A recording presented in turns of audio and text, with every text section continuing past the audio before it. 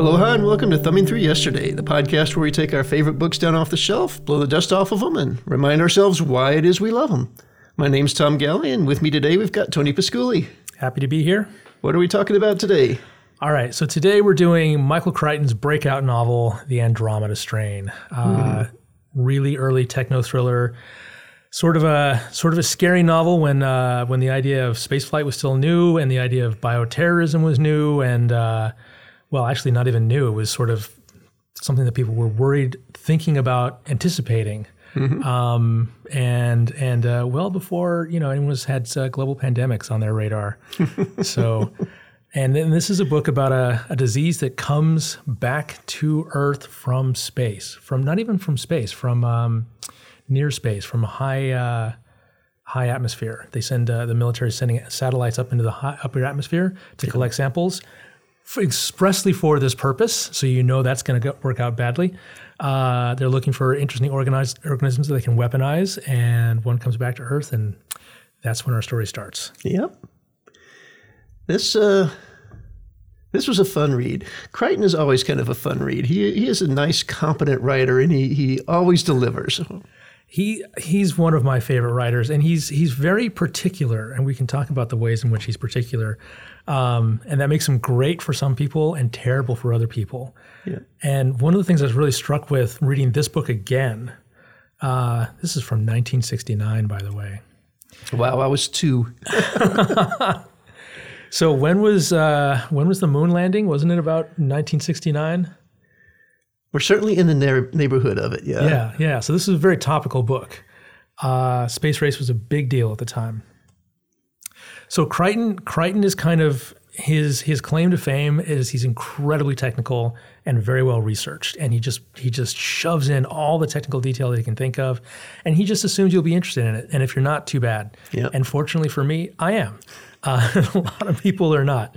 And one of the things that takes a back seat as a consequence is believable characters with human motivations and that sort of thing. Yeah.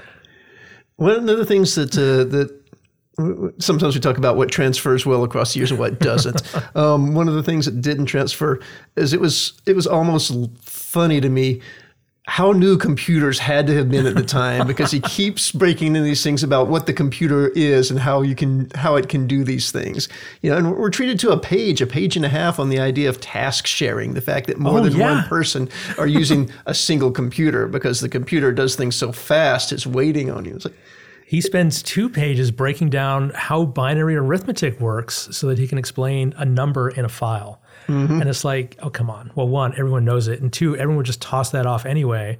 Just say, well, it was binary. So he quickly worked out it was 87 in decimal. But no, he explains how binary works for 2 pages.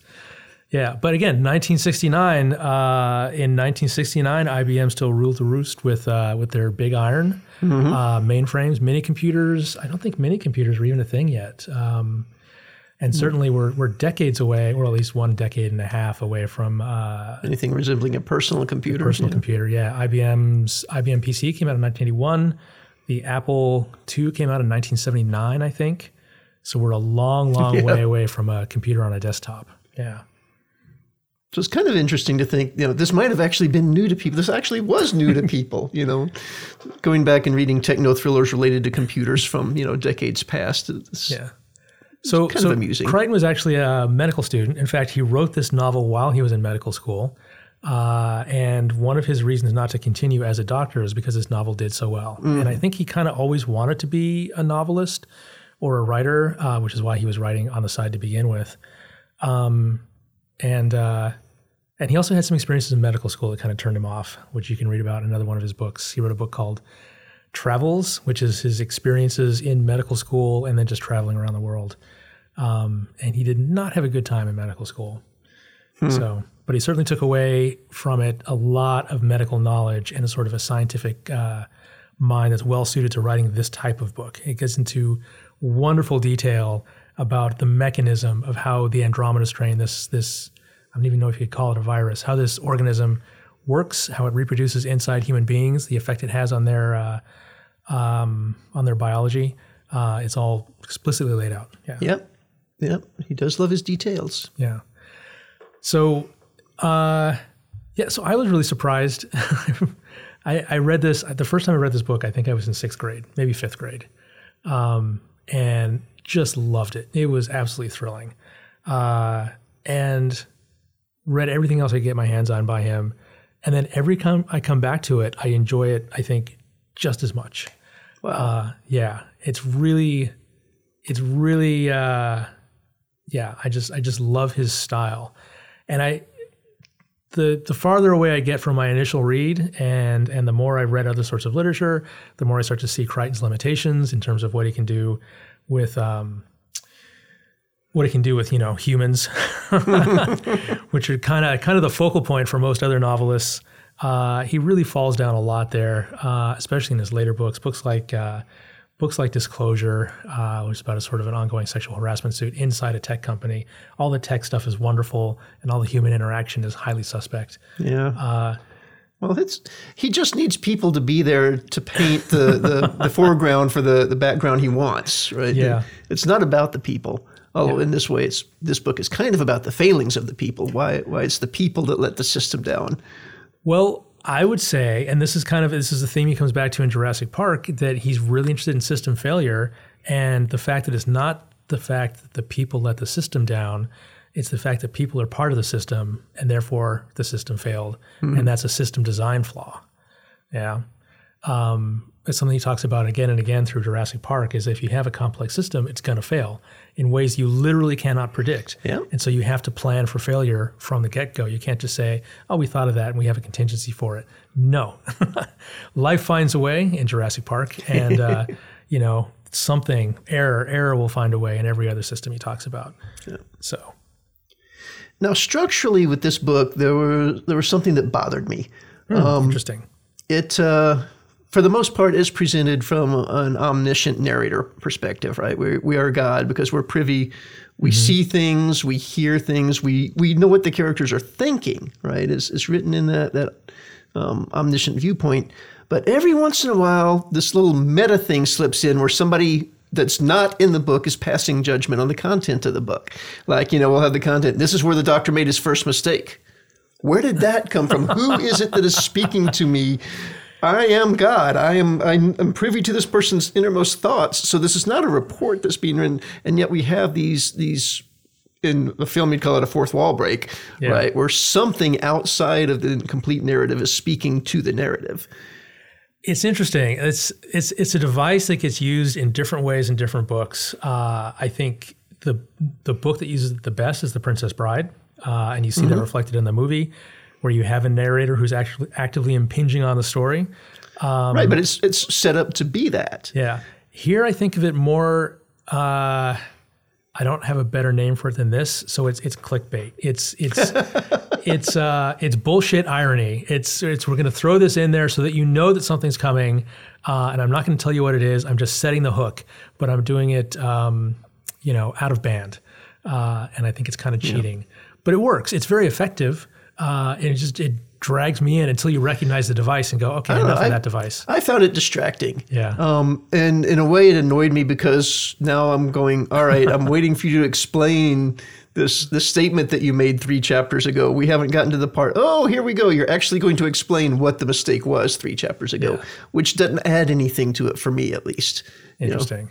Yeah, I would have much rather had the character. And in fact, in that particular thing, right, the mistake that the doctor made, the first mistake the doctor made was he did not autopsy the mice, the second generation of deaths. But later on, the doctor realizes it. He's like, holy crap, I didn't autopsy the mice that died of the second generation of it. I should have probably done. We didn't need Michael Crichton stepping outside the bounds of the narrative to go, this is going to come back later. And then to say, hey, look, this has come back. Yeah. I think generously, I'm going to say that it's part and parcel with his idea of systems failure and systems analysis. He spends a lot of time in this book talking about systems that fail. And that's one, it's like down to human error. And whenever you have humans involved in a system, you're going to have human error. And here's a human error. He just forgets to do a thing. There's no checklist. And so he just skips a step. Later, he goes into excruciating detail about a printer jam. Well, now that is a very significant printer jam, and that just sets up this whole beautiful, chain of events. Yeah, but it's wonder is like, oh my God, how much can you write about a printer jam? Quite a bit. Quite a bit, it turns out. Never ask that question, right? Because you'll get the answer. But that I love. The idea that these scientists are sequestered in their super secret underground bubble, and they send a message. They're like, "Thou shalt nuke this town," and then they simply turn their back on it. They're like, "Okay, problem solved. We now have as long as we feel like doing this to play with this little bug and see what we can get it to do and what we can find out about it." Never occurs to them to check and see if their instructions were followed out. Yeah. Never occurs to them to wonder why there has been no follow-up whatsoever. And on the flip side, the people outside wonder, it's like, we didn't blow the town up. Scientists haven't said anything about it. That's probably okay, right? We don't need to worry about the fact that they've stopped reporting to us, do we? We'll leave them alone with their space bug. Yeah. This is before the idea of silos came into business parlance, where you have independent units or working in individual silos and they don't have effective cross-communication, where that's bad for organization.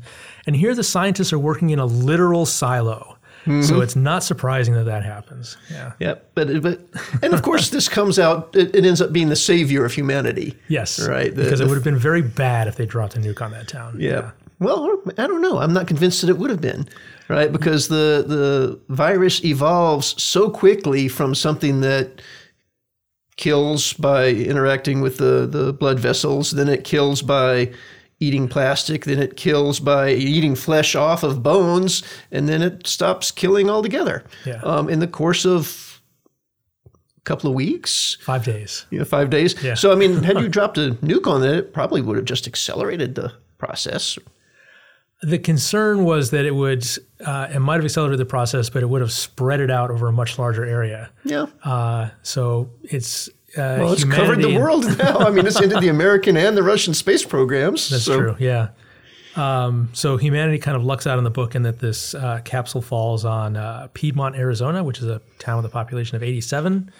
And then it gets unlucky in that the curious inhabitants of Piedmont decide when they find a spacecraft that they should open it up and see what's inside. Well, no, they're smart enough to take it to the smartest man in town first, which is the country doctor, right? And he's the one who apparently decided, we need to get inside this thing. It's really important to get inside this. I think when you have a population of 87, your smartest person, you don't have enough room for deviation to get a genuinely smart person, maybe. Maybe. So, yeah, because he was not that bright. It turns out this did not work out well for him. Yep.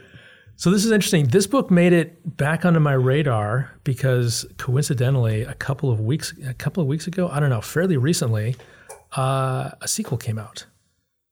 And it has Michael Crichton's name all over it, but it can't be by him. I don't know who actually wrote it, called The Andromeda Evolution.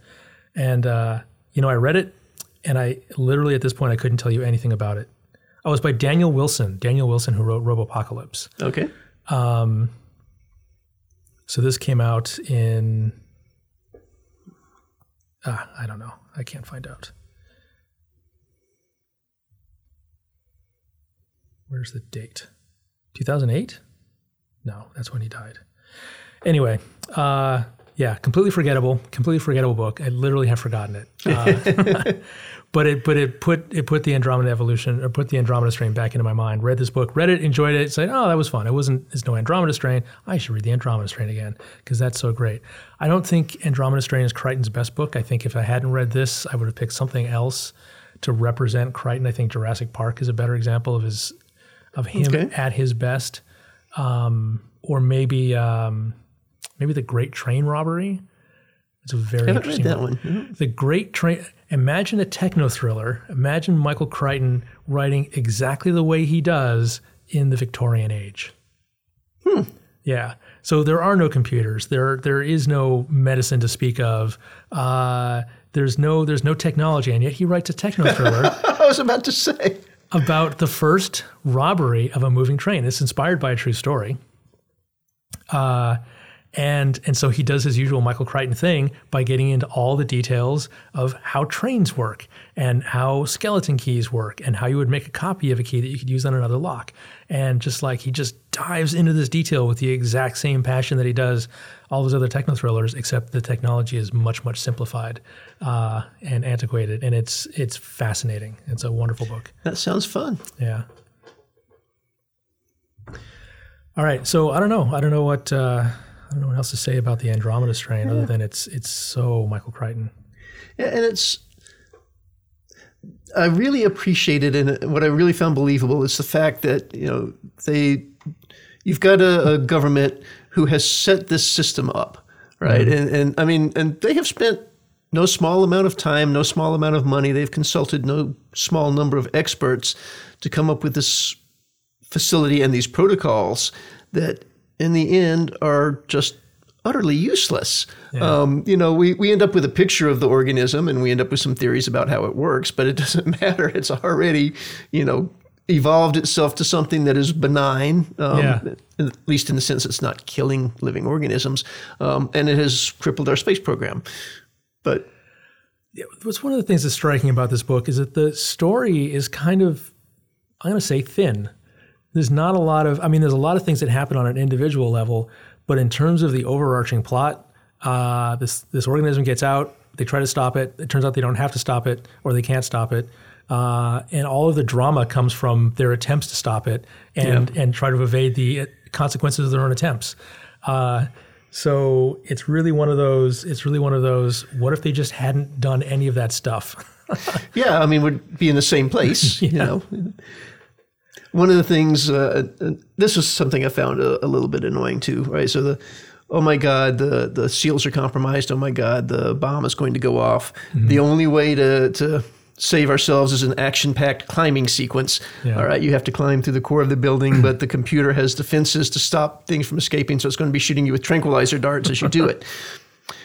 This all-powerful computer that could insert IVs, his terrible aim. Drive cannot aim, right? Something that's supposed to stop, a rhesus monkey from fleeing up the tube. It's supposed to be fast enough and accurate enough to track something that tiny moving that quickly. Can't hit a middle-aged scientist lumbering up the inside of an access ladder. That's a good point. Although you have to imagine this is probably the first time the system's been put into use as well. Well, yeah. He could have handled it a different way.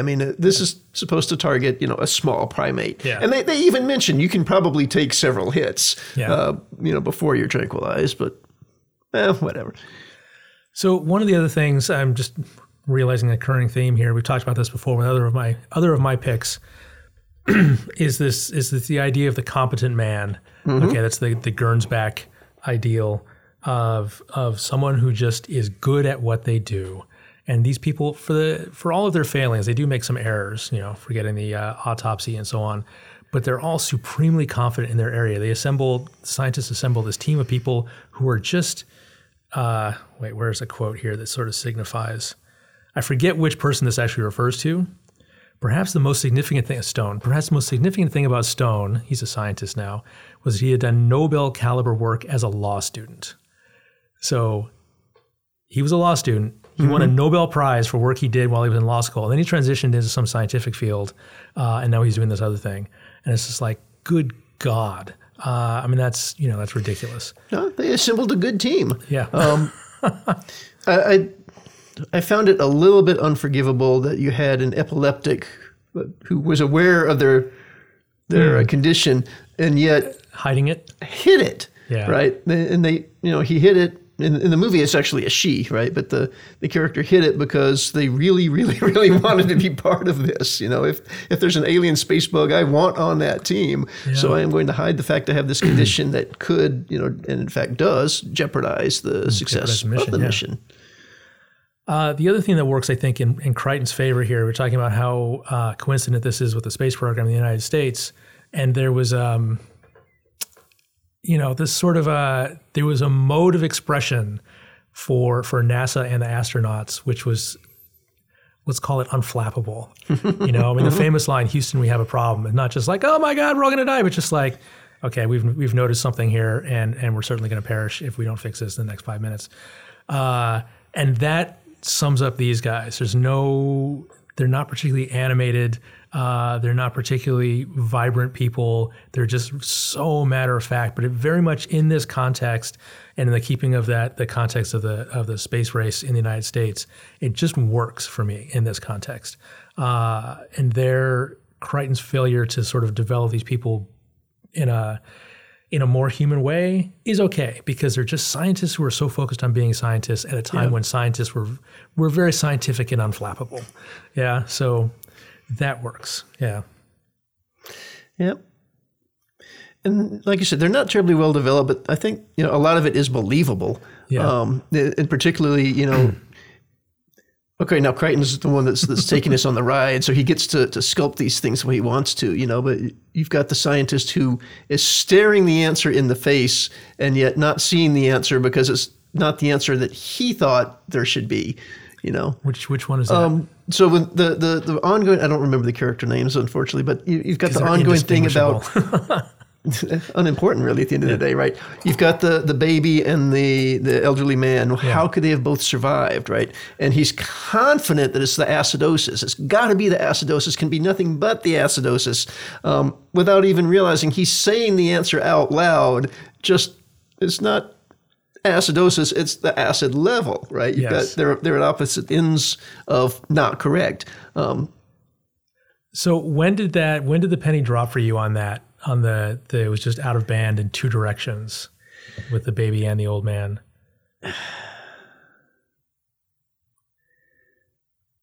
I don't know if I can give that a fair answer, because I've read this before and I've seen the movie before and I knew what the answer was. Certainly if you had asked me, quick, before you read the book, give me a detail from it, that's not what I would have come up with. But I'm thinking that as I'm reading this, I'm recognizing it. And in the back of my head, early on, I was like, how can you not see this? But I don't know that that's a fair response. It's interesting that you say that, because I made a lot of notes about that specifically. And it really, I was noticing every time, I think the first time I read this book, and again, I was in 6th grade, so I was, open to anything. Anything would blow my mind. But that blew my mind. The idea that's like, of course, a thing could be too high or too low. Yeah, it just needs to be away from center, and that's bad, which is exactly what happens. The old man's acid levels are too high, and the baby's acid levels are too low, and that's why they're the two survivors of the incident. And it takes a scientist a long time to figure this out, because they're thinking these two have nothing in common. Yep. It's like, but both deviate from the mean. Something in that put him on the track of the acidosis, the idea that the high acid level, because he does experiments that are designed to prove that. Because the old man is out of the norm, whereas the baby is completely normal for a baby. Oh, right. That's the trick. It's like there's nothing unusual about this baby, except that because it's a baby, it's unusual for a human being. It has a low acid level. Yeah. So that's where the deception comes in, is thinking about what is normal and not thinking about the context of normality. So because that was such a standout thing for me the first time I read this book, as I'm reading it again, I was looking at every single time. It's like, well, how big a surprise is this? Because there's a huge mystery I remember in the book. How big a surprise is this? And Crichton is basically hammering you over the head with this stuff. He brings it up so many times. Yeah, it's a recurring thing, which is why it sticks in my head too. That the body is too hot or too cold, too acid or too alkaline. There is too much oxygen or not enough. I mean, he's setting it up right there. He's setting up those extremes, and yet the scientists don't click on this. How about the acid-base balance of the child? Normal, perfectly normal for a baby. Yeah. Yep. Yeah. So. There's a couple of times when we have the one character that gets exposed, and they're arguing about, should we put more oxygen in the room so that the thing can't spread it because it doesn't like oxygen, or should we not have as much oxygen and have them breathe rapidly to get the acid level off? And then someone eventually notices there's a lab rat in there that's just fine. Lab rat's just chilling. Yep. I don't know what I'm doing. I'm being a lab rat, but I'm alive. Yeah, here's one more quote along the lines of the extremes. This is on page 300, and they still haven't figured it out. We'll know that, Hall said, when we know why a 69-year-old sterno drinker with an ulcer is like a 2-month baby. Response, they seem pretty much opposites. That He doesn't. says it out loud. Yep. But to me, that's brilliant. And because we know. But that's one of those things that just makes you go, oh my God, it was right in front of my face the whole time, which is obviously an experience we've all had. Yeah. Yep. So I think that's actually handled pretty well. I like it. So fun fact about Crichton, this is not his first novel. He wrote, I don't even know how many novels he wrote before this. This was his breakout novel, and I think the first novel he wrote under his own name. But all through medical school, he was writing and selling novels. And just in the last few years after his death, they started to be released under his name. And one of them is actually very good. It's called A Case of Need. And it's about a doctor who is a known friendly to abortion doctor at a time when abortion is still illegal, and gets involved in a case when someone comes to him for an abortion, then dies. And it's sort of a legal thriller, legal/medical thriller. And it's actually surprisingly good, and possibly topical. But then he also wrote a whole bunch of just absolute dreck that are just cheap thrillers set in Egypt or whatnot, or bioterrorists, and it's just like not very good at all. But A Case of Need, if you want to read some Crichton that you haven't read before, it's very, very different and very much focusing on the human angle in a way that Crichton usually doesn't. It's a good book. So, All right, I'll look into that.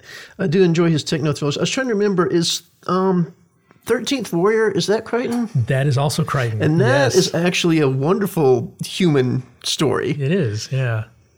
Although it's such a remove, So I mean, you're talking about the story. You're reading the manuscript of a person who is embedded with this tribe, who is not of that tribe. Mm-hmm. So you're already removed because you're reading the manuscript, and this guy's at a remove because he's not of that culture. So it's a double remove. Yeah, and then there was actually initially there was a language removal as well. Yeah. Right, everything was going through one language to another to. Yeah. That's That was a that's fun an book. amazing book. Yeah. That's an amazing book. Yeah. He's so good. He kind of went weird towards the end. I didn't enjoy his later stuff as much. Prey and Disclosure. Disclosure was a lot of fun the first time. I read it again. It's like, man, the technology stuff is great, and all the sexual harassment stuff is really not. Yeah. Yeah. Final thoughts on. Final Andromeda thoughts. Strain? I don't know. Read A Case of Need. Read Jurassic Park. Read Andromeda Strain. It's a fun read. It's a fun read if you like this sort of thing. Yeah. Cool. So for the next one, I was thinking of going a little more classic here. How would you feel about 1984? 1984. Love it. Great. All right. Haven't read it in a long, long time. Something you got to look forward to in 2 weeks. All right. Looking forward to it. All right, yeah.